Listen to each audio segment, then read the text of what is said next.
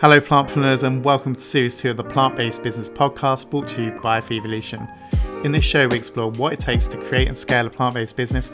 I'm your host Damien Clarkson, co-founder of Vevolution and your host today. So each week on this show we speak to a range of entrepreneurs and investors who are passionate about creating positive plant-powered change in the world.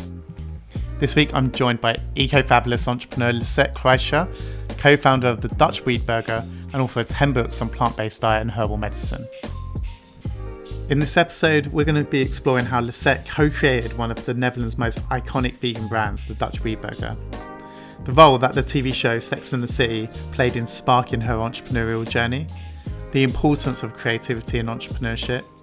We also talk about her upcoming book, Dog.Eat.Plant, and the rise of plant-based pet food. Before we get into this episode, please remember to share the podcast if you're enjoying it with friends, family. It could be anyone who's interested in a future full of plant-based businesses. So if you do, just tag us at plant-based business and at Vevolution_. See you in there.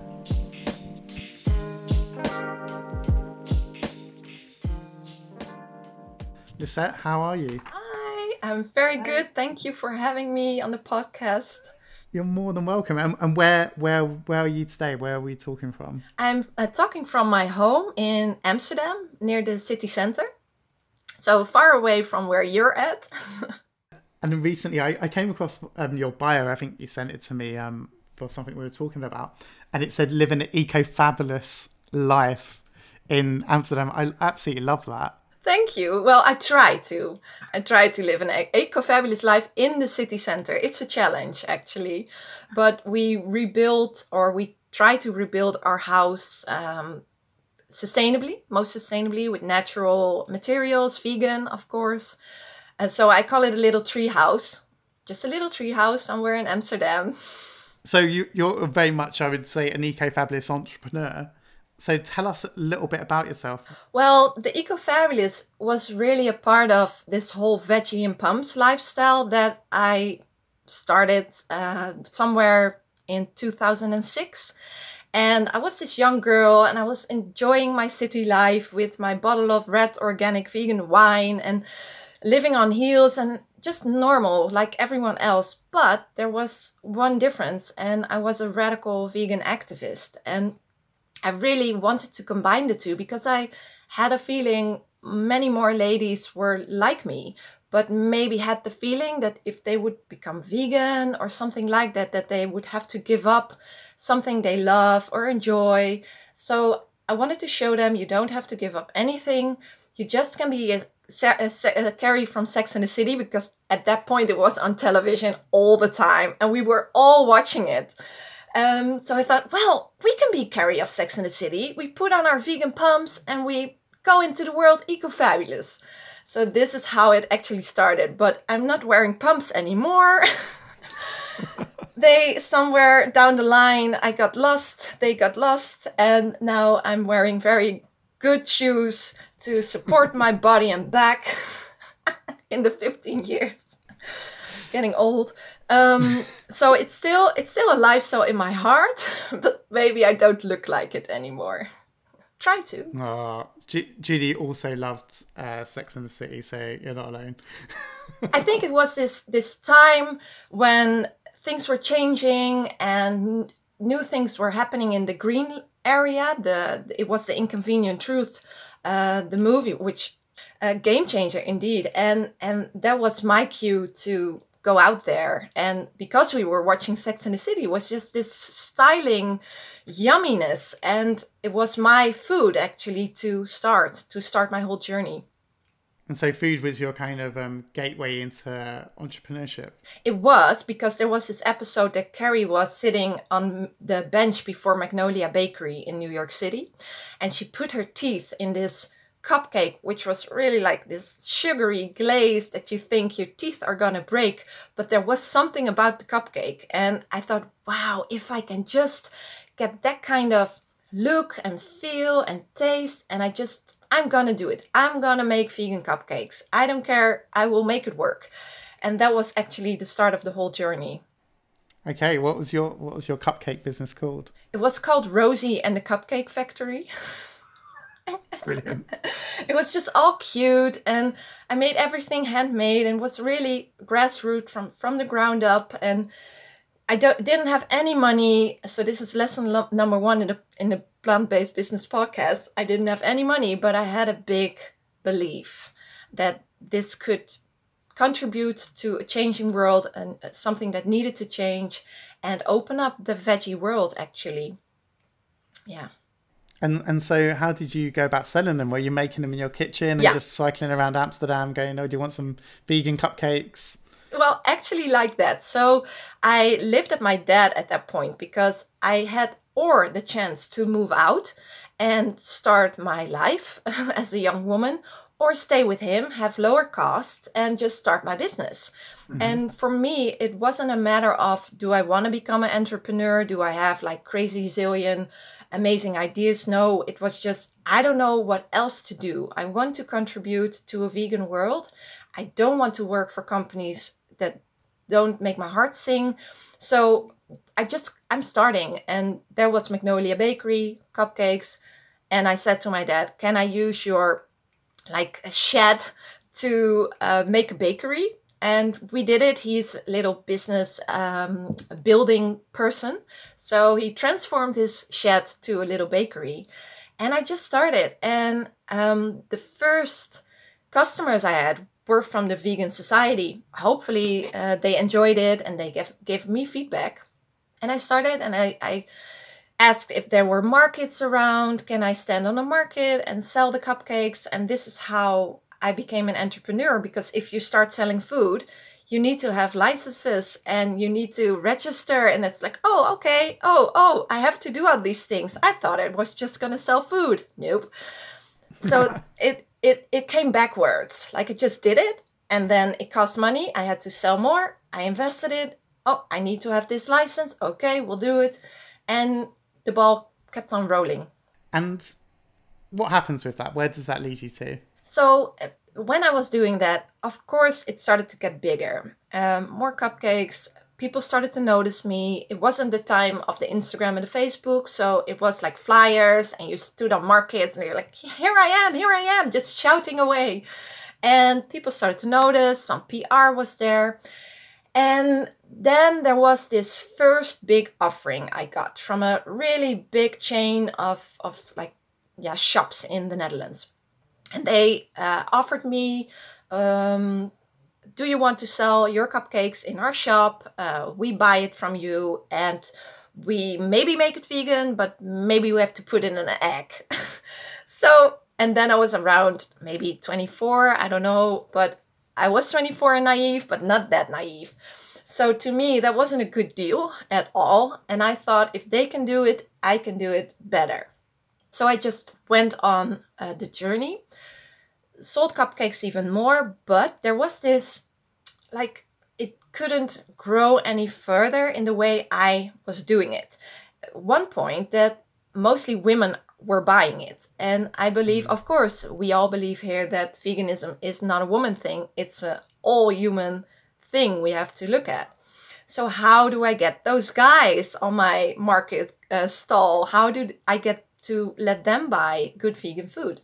Well, it wasn't with cupcakes. I tell you that. It was like the man behind the woman just waiting for her to stop chatting with me. Like, can we go home now, honey? I'm tired.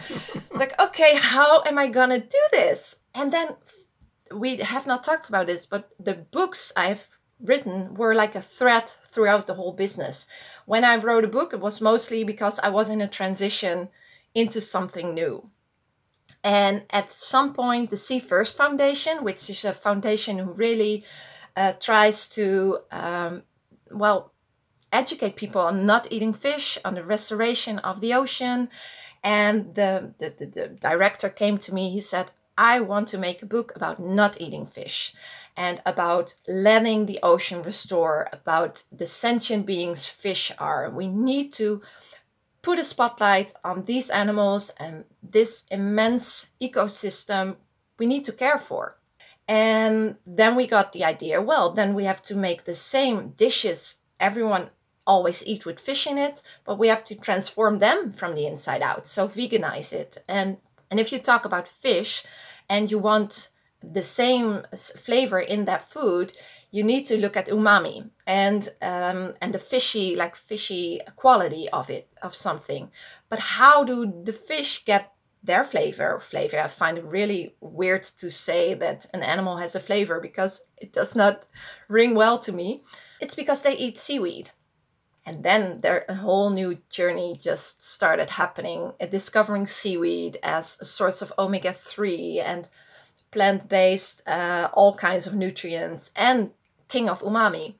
So I started to experiment with seaweed, stand on a market somewhere in Rotterdam, the Netherlands, ask people, instead of the cupcakes, I had something with seaweed, and I tried to offer them this food. And the funny thing was, I thought the cupcakes they will like. Seaweed, they probably don't like. They think jelly, creepy stuff. In my toes when I swim, no, not on my plate. But the funny thing was, these people started lining up, men, women, young, old, just, I want to have a try. This sounds weird, but I like to try it anyway. I've never tried it before. I've seen it lying on the beach. Can I eat it? Oh, and they started to eat it, liked it. And for me, that was like, boom. Okay, now I have the women and the men, and young and old, with seaweed. This is so weird. Never thought about it. It's like, okay, gonna do a seaweed business. So it's a little bit where the wind blows and where it's working that I will go. Because if something doesn't work, why keep hanging on to it? Yeah, so that's actually a really interesting attitude, though, the ability to let go as an entrepreneur, because it's so easy to cling on too long. It's like that relationship, you want to end, but you can't end it. 100%. I think all entrepreneurs have been guilty of that at some point. So you had to cut the cupcakes when? I did. And it was I think about 12 years ago that it slowly started it. So the letting go process. But on the styling academy, you learn to kill your darlings. That's the first thing you learn. Like, kill it. So it was this beautiful symbolic thing throughout my journey. I have to kill my darlings. I have to learn to let go so something else can evolve. So there's space for something new. Like, the meat industry has to die so the plant-based industry can evolve. It's just how it is. And if we learn to be strong in our center but flexible in our actions, I think we become more happy beings. We create beautiful things. So for me, it was the letting go of the oven and the flour and all the things cupcake related, and really started to take in a grill pan and experiment with this seaweed, which was really weird, but it worked and people liked it. And I started to do some recipes, and one thing came to another suddenly, and now this is the big loop. We had a Dutch WeedBurger. Just suddenly. No, of course not suddenly, but this was how I had to let go of the sweet cupcakes, the pink, the veggie and plums, the eco-fabulous lifestyle, because that was all me. And this is, I think, the painful part in letting go, is that you have a feeling that you have to let go of something that is you. But it wasn't you, it was an expression of you. And you will stay there all the time. So I had to let it go, and then I could start the Dutch WeedBurger business. And so the Dutch WeedBurger, when did this all happen? When did you make the seaweed transition? So this slowly started from 2009 when I started to experiment with seaweed. Then about 2011, a very good friend of mine, Mark, he was an animal rights activist, but also a journalist. And he heard my story about the power of seaweed, and that seaweed could be like this new next best thing in the plant-based food choices. So you have the nuts, the grains, the fruits, the veggies, the seeds. Now you have the seaweed, you have your omega-3, you have all those proteins, and you have umami. And if there's something at that point, not anymore, but at that point, like 10 years ago, you ate plant-based food and you were like, oh yeah, this is good. Yeah. Yay for the plant-based, woo. But it wasn't like, oh yeah, it rocks my taste buds, woo, you juicy something. That's the umami. And there was seaweed. So he tasted some of my food. We made a little hand burger just with beans and smoked paprika powder. It all matches very well. And he said, Lisette, we need to make a documentary. We need to make a movie about the future of our foods and how seaweed is like this golden opportunity. So we made a documentary, and it was called the Dutch WeedBurger, because we went to New York City, where I was inspired with Magnolia Bakery. But now we went on a journey. I had Dutch seaweed in my pocket, and we were making fun, like jokes. Like, oh, Lisette will get arrested on the street for selling weed in New York City. Girl from Amsterdam. So we had all these jokes in our head. How we gonna make this documentary? There, we had to make it. So because we had a little bit of money from some investors, we had to do something. And we thought, well, let's just interview all these wonderful chefs who are there, who are already vegan, cooking with umami, cooking with seaweed. They will know what to do. So it was actually our journey as an entrepreneur to learn what to do with seaweed. It's just another way around of writing your business paper. So, well, the one said you need to make ice cream. The other one said you need to put it in a hot dog or make a pizza. And then there were two who said you need to make a hamburger, because what is more this symbol of capitalism and how you're gonna lure in all those meat eaters is with a burger. And we were like, do we need to make a burger? We just want to make this documentary.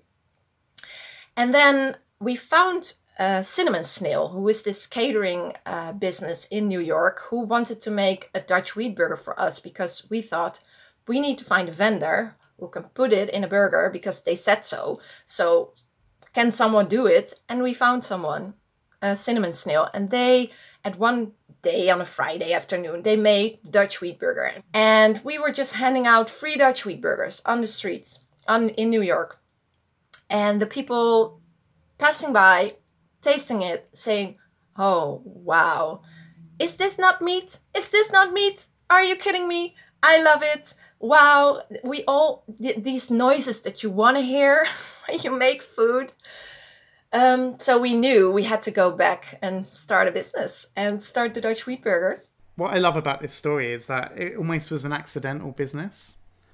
It was a passion for, like, flavor and food, and, making this documentary. And it was kind of a circular route to come into creating the company that obviously has gone on to be a big success. So, so when you start the actual company, what year are we in now? 2012? This is 2012. We started, or Mark and I started the company, and in 2013 we became an official company. We had an angel investor flown in from Canada who was flying to Curacao, and at one point, 10 minutes, we had an elevator pitch somewhere in the central station of Amsterdam. And we said, we need this money. Oh, no, sorry, we need double. And we got it. And to this day, he's still like this trustworthy person that we can go to if we are in trouble, because of course we are in trouble. We are always in trouble. So it was just a roller coaster, but it still is. It all is, because how can you market something that is so precious and so honest and so pure, the vegan message? How do you do that? That's still a question I have these days. I think me and you come from quite a similar kind of background. I was involved in the environmental movement. I was part of a group called Climate Rush. We did some cool activism 10 years ago, really, around London. And I was very much looking at sustainability through food, and that's what led me to becoming a vegan, in 2013. But I was vegetarian before that. But I was doing zero waste, back in 2011. I was trying to find a way to have a positive impact on the planet. And I felt really uncomfortable about capitalism at that time. And I wrote a lot of articles about it, and I thought about it a lot. And I think for me, what happened, and it may be for you as well, is that the radical kind of ideology and the drive to make change it was the realization that, business was going to be the vehicle for that change. But trying to change the way we do business from the inside. And, and I think that's what you're talking about. That's another layer on top of it. So you have the business you need to figure out and do well. And then you have this whole, and we want to transform the whole capital industry, like how we buy in our products and how they are packaged. And, but we don't have any money. But we want new packaging because that's more important to us. How are we going to do that? And our product is already so expensive. So and then you get these comments of people, your product is so expensive. Yes, we know. It's like, we know we're fighting all these industries with our own little industry. Mm-hmm. And then you want seaweed. Well, that's a whole story on its own. Because when we started working with seaweed, there was a Dutch little seaweed farm. It's now big, but then it was little. And we were little, so we could grow together. But at some point, maybe one of the two, maybe we grow faster. Where are you going to get your seaweed then? Do you stop selling your product? Or do you find new businesses selling that seaweed? But no one was as sustainable as they were. Mm-hmm. So what are you going to do? Are you going to do the wild harvest? No, we didn't want to do the wild harvest. So these were all these things. Like, you want to be radical. I kept radical all the time. And you want to be pure and nice and kind, and then make money because you want to grow. And yeah, I haven't found the answer yet. And I don't know if there ever will be the perfect answer. I think business is a set of compromises you have to make, but you've got to make enough of the good choices. You've got to make sure that overall that feeling you have at the end of the day is that you're having a positive mark, a positive impact. But it's a constant challenge, and like anyone listening to this and scaling a new venture will be coming up against those challenges, especially things like packaging, ingredient sourcing, like how do you make the right ones that fit with your values? And I think it's about having that, I guess, that guiding North Star, that light which we're all looking to and know why we're doing this. Without it, you make too many bad decisions. Mark, my companion, he always says we have low money but high moral values. Okay, cool. Yeah, thanks. I really like that though. It's true. It's really true. We wouldn't want to do anything else. What would we do? Yeah, we have so much time on our hands. I'm living a privileged life. How I'm gonna put that in this world? What I'm gonna do with my time? Well, these kinds of things. Do what you do best, and go where it flows. And try to let go sometimes. Yeah. And so you the company starts officially. You're selling a lot of products. You're growing. How are you going about selling these products? I already had people knowing me with the cupcakes, and now they're seeing me changing this oven into a grill pan for a burger. Like, Lisette, what are you doing? This is fast food. What is this WeedBurger? So they were asking, and then they thought, well, this is a good product. I want a vegan burger on my menu. Can I put the vegan burger on the menu? And we had a little bun, we had a little patty, and we had a sauce. So all vegan, all with seaweed or algae. That is the whole Dutch WeedBurger. We had to figure out how we were going to send our Dutch WeedBurger to a restaurant. So we had the first restaurant. How are we going to do that? By mail. Oh, but it will defrost. How are we going to do it with frost? And then one story after another, we learn. So we learned it didn't work via mail. We had to find a distributor. And now, fast forward, we have those things. We have a company who makes our burgers because we did it by hand. We have did it a long, long time by hand. But then the burger was yummy, but it was such an expensive burger. And we already had that against us. Like, meat is, of course, so much cheaper. And we had this high value quality seaweed in the product. So we had to stop doing it by hand. And then you get the people, it's not handmade anymore. No, we know, but we need to do something. And we found a wonderful, little fabric, or how do you say it? Little factory. Sorry, it's in Dutch. It's fabric. It sounds nicer. Yeah, factory. And he started making it, and the company changed. It changed. It went from handmade to produced in an industry, in a closed surrounding where it's all hygienic, which was amazing because we could safely just sell our burgers. But it also changed something of the values I find important: the contact with the food, the interaction with the food. So there came a little more of distance between me and my own product, which I really had to learn to let go again, that it was okay. And then we started hiring people, and there was a manager, and then a new manager, and then other people. And we sold the Dutch WeedBurger to, at this point, at a few hundred restaurants, because from one it grew to many, and we sold the WeedBurger on many festivals, also internationally, as you know. And the documentary went viral in 2012. And now we're on this crossroad. Like we've done this for so long, and we've tried to really live or get a little bit of money out of it so we can live, because at this point, none of us were getting paid, of course. So I don't know how we did it, but we did it anyway, because we believed in the story. And money wasn't important until it became important, because it was like going bankrupt or making new decisions. So fast forward again, we now are on this crossroad of going into the retail, into the supermarket. And that will mean letting go of the bun, letting go of the sauce, becoming this patty between all the other patties, the Beyond Meat burgers.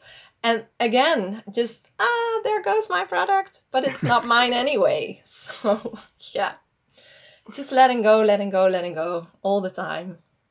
And so you have so much else going on. Like, so how much are you involved with Dutch WeedBurger now? Yeah, so at some point there comes, maybe for many entrepreneurs, this moment that you feel, this was my baby. I made a good soil. I planted the seeds. It started to grow, but now it's getting so big. I don't know how to maintain it anymore. I need help. And the help came, but with the help also this change of dynamics, all this pressure, and also just knowing how to do business well. And I was a stylist and an activist, not per se a good business person.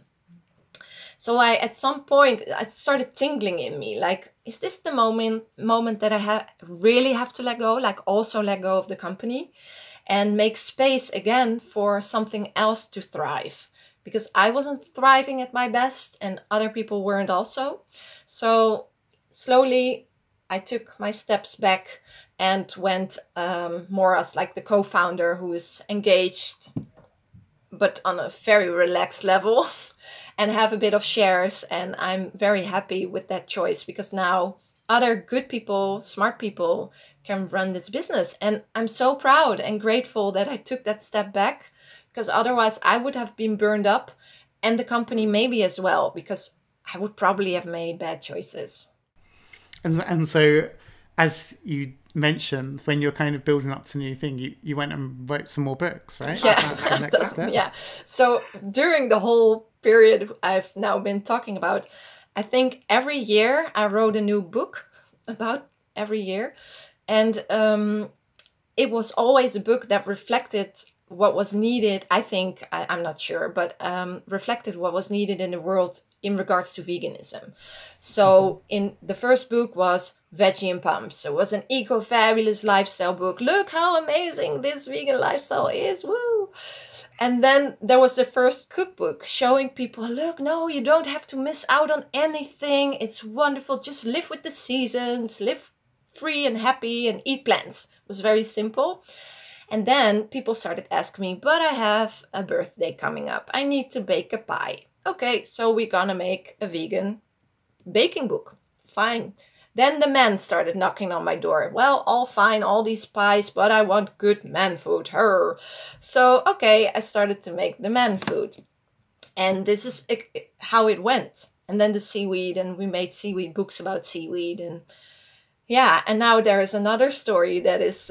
Yes, let's talk about that story. So you have a new book coming out called Dog.Eat.Plant, and it's about plant-based dog food. So this is something both Judy and I are extremely excited about, because we recently read The Clean Pet Food Revolution by Alice Southern, Ryan Brevencourt, Ernie Ward, the guys at Wild Earth. And, you know, it's an industry we're like hugely interested in. So tell us about it. What motivated you to write this book?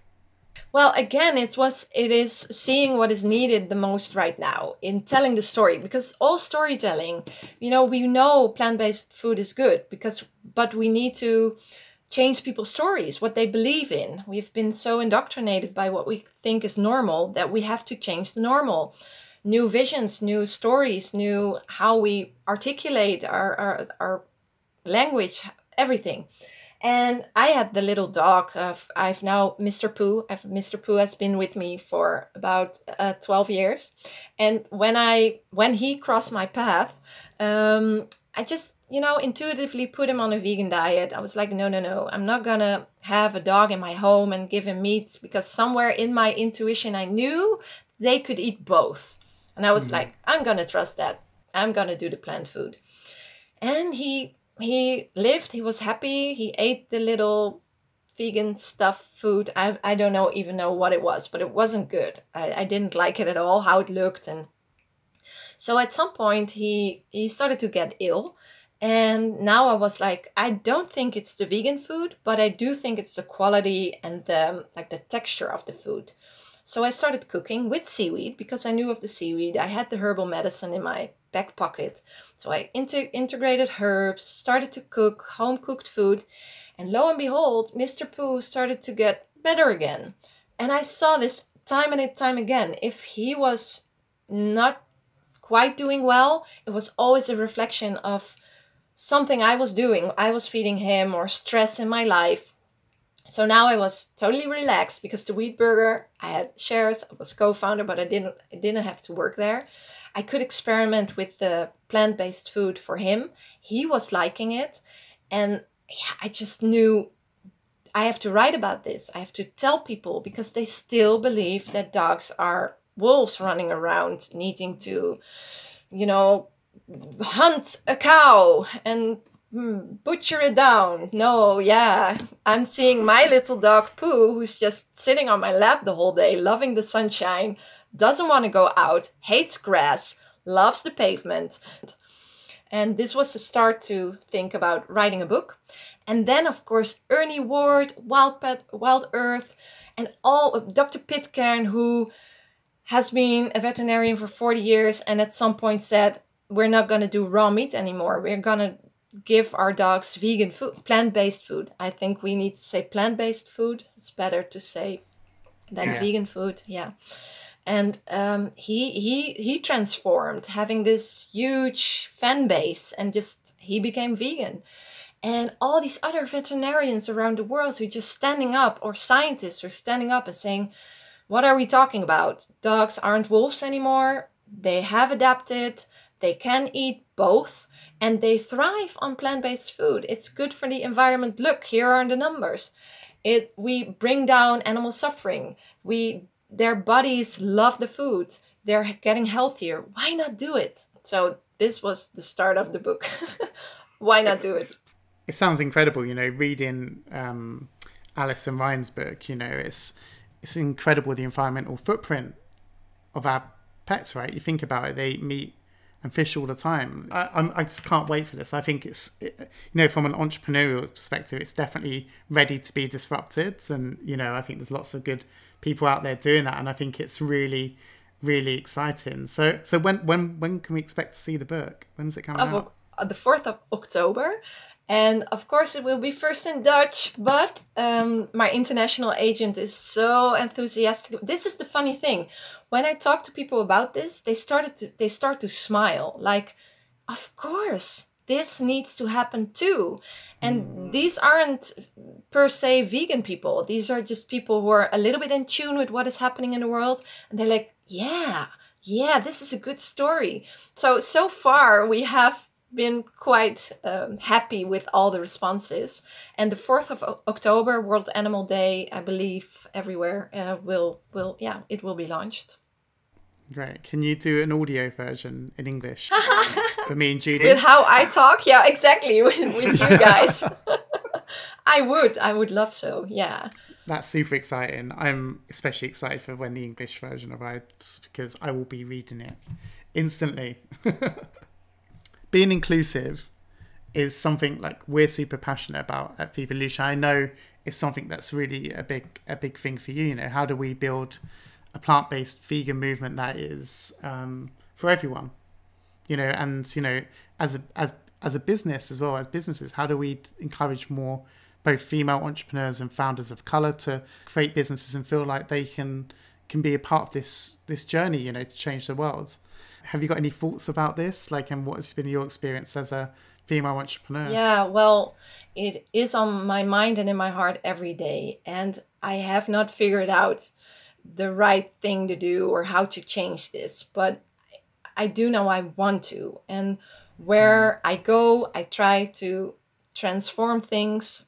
But I do see some things are just icky and sticky and ugh. And it's sometimes so hard. Also, you hear everyone say, of course, that feminism is everywhere and, well, women are equal as men. But in fact, it isn't. It is not. I know because I'm the lady in the business and I've experienced so many times in the little things. It's in the little things. And I think this is what we're now talking about with constitutional racism, of course, is that it's in the dark places of society where we don't see it and where we think it's not there and we are all fine and we don't need to talk about it. And it's the same with women. This is the only thing I can talk about because this is what I've experienced. And it is hard because you're expected to work 10 times harder, but I'm an intuitive, creative person. I cannot do it at that rate. It will burn me up. So I'm still figuring out how to work in a bigger company with men and women and just be me and that other people have faith in what I do. And not because I'm a woman, not because I'm a man, but I see that, well, I don't know how to say it, but I've experienced a lot that I feel that I'm a woman and that I'm less valued. That makes total sense. What kind of things do you think we should be looking out for? Because, you know, I'm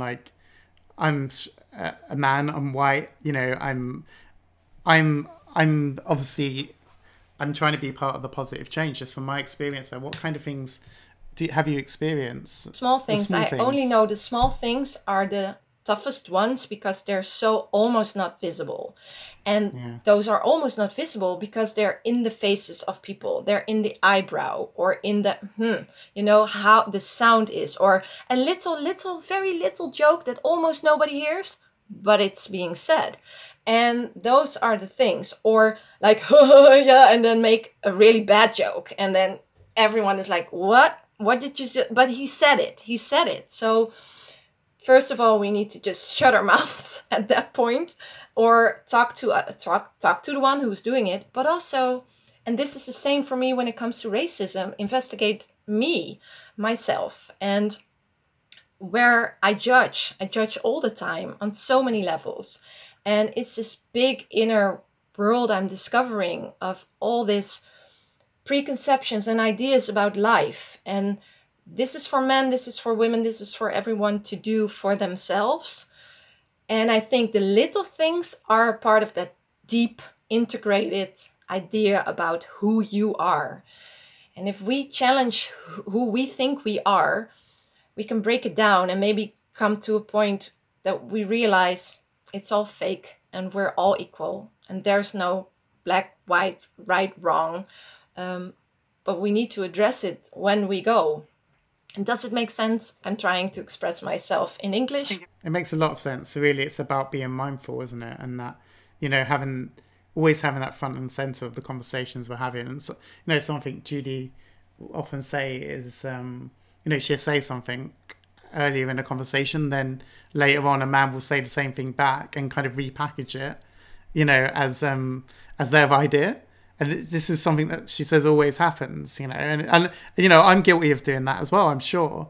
Probably the most guilty, considering she speaks to me most of the day, but it's about having that, being aware, these kind of little things exist in the shadows, as I guess you're saying. Yeah, and it's also when, as a man, you're trying to help maybe, but you're not helping.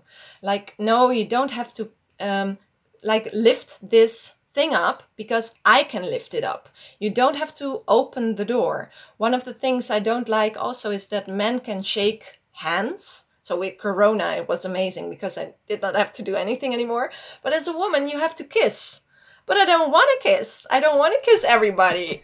Maybe a hug or something, but just, I want to give a hand as well. But why do I need to be like awkward and lift my head right to left? And it's always awkward. I've never thought about that before. I've literally never thought about this. Those little things, like I've never thought that, I would meet Bob and I'd shake Bob's hand, but I'd see you and I'd go in for a hug, or a kiss. It's like those little things that, I think just aren't on people's agenda, but, as men, I guess like we need to be more aware of that as well. And it's about, I think only in having these conversations can we learn. And so now this is the quick fire question round. We do this with everyone. It's not, you don't get graded, so there's no need to be nervous. Firstly, why do you get up in the morning? For veganism, for other animals. What problems are you trying to solve with your business? All problems related to suffering and climate problems. What are the top 3 books or podcasts you recommend to entrepreneurs? It doesn't have to be just podcasts or just books. It could be a mix. I love the Rich Roll podcast. All of it. Everyone. I love your podcast. Thank you.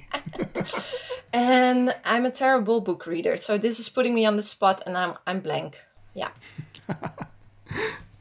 Big up to Rich Roll and Julie as well. They've been really pioneering the way in terms of helping people realize you can live eco-friendly, healthy, fully fulfilled lives and good people. So I have a book.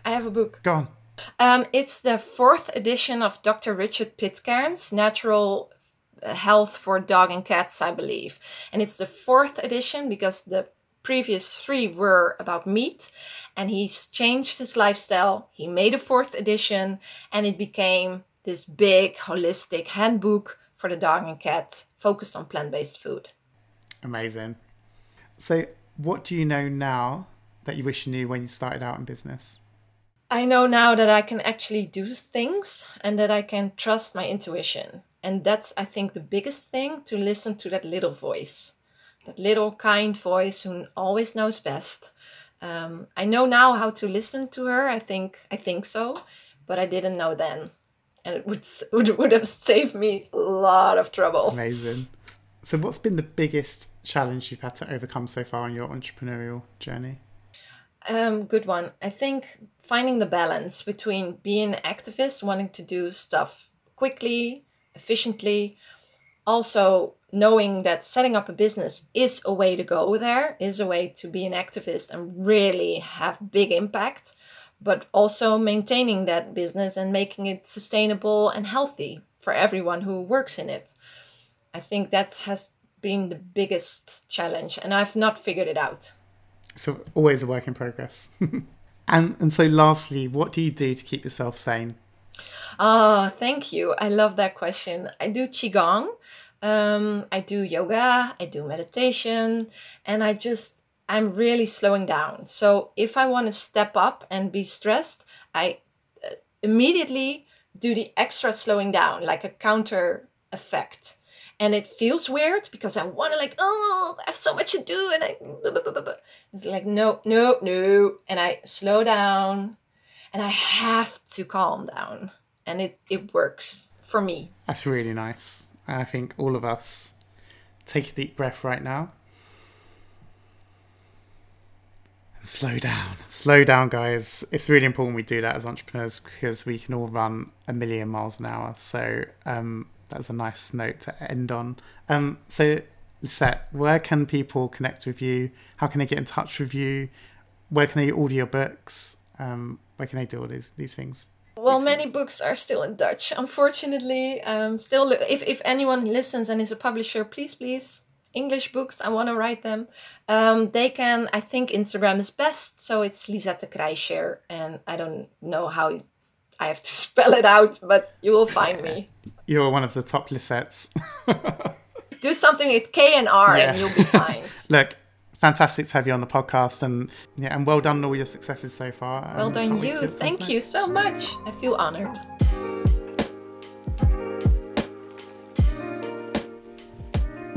Hi plantpreneurs, thanks for listening to this episode of the Plant-Based Business Podcast. It was produced by Vevolution, and this series is hosted by myself, Damien Clarkson, and my co-host, Judy Nadell. Before we go today, I have a quick favour to ask. At Vevolution, we believe in the power of business to positively impact the planet. This is why we created the podcast, to help accelerate the good work you're all doing in making the world a better place. But we need your support to keep this community going.